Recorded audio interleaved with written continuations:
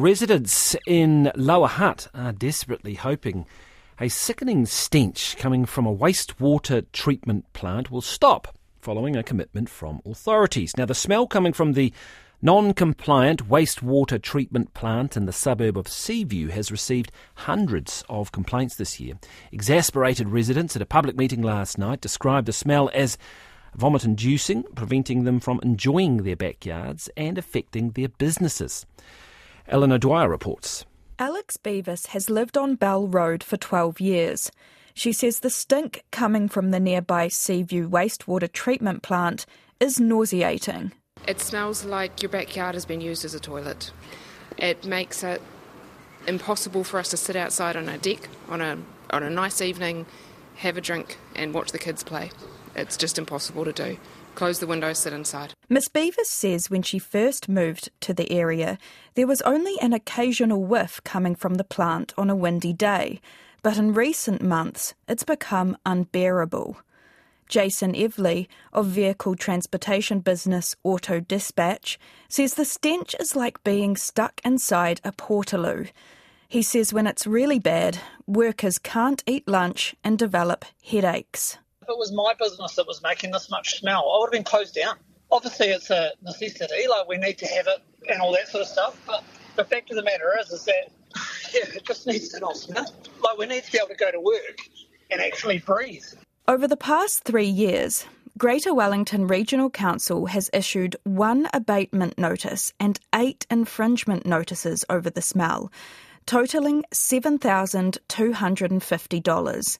These have gone to Hutt City Council, Upper Hutt City Council, Wellington Water and the plant operator Veolia New Zealand Limited.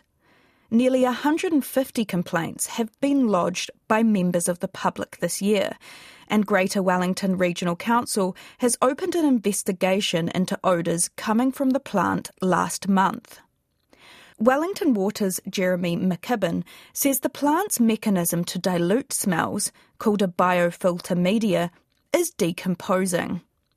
But the process to replace it has caused an even stronger stench, which hit the suburb in November, and this is likely to continue on and off for the next 6 weeks.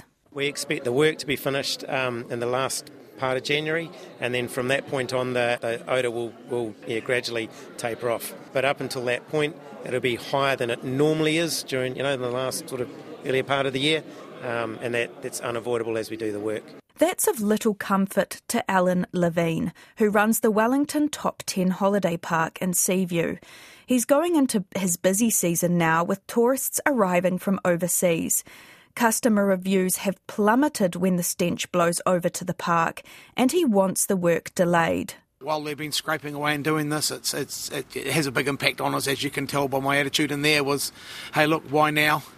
70% of our income comes in the next 3 months, and that's what they're focusing on and getting it done. I'd much rather they push it out to sort of like March, April or May.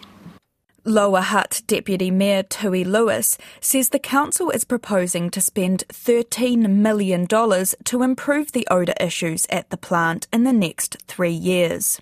The concern I have is they have put up with it for a long time now. It seems a long time to them.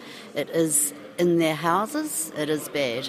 For our council, we have moved the investment in this issue to the top of our long-term plan, and it will be dealt with in the next 3 years. The money is there. Residents say they are determined to see the work gets done in the hope they will be able to open their windows once again.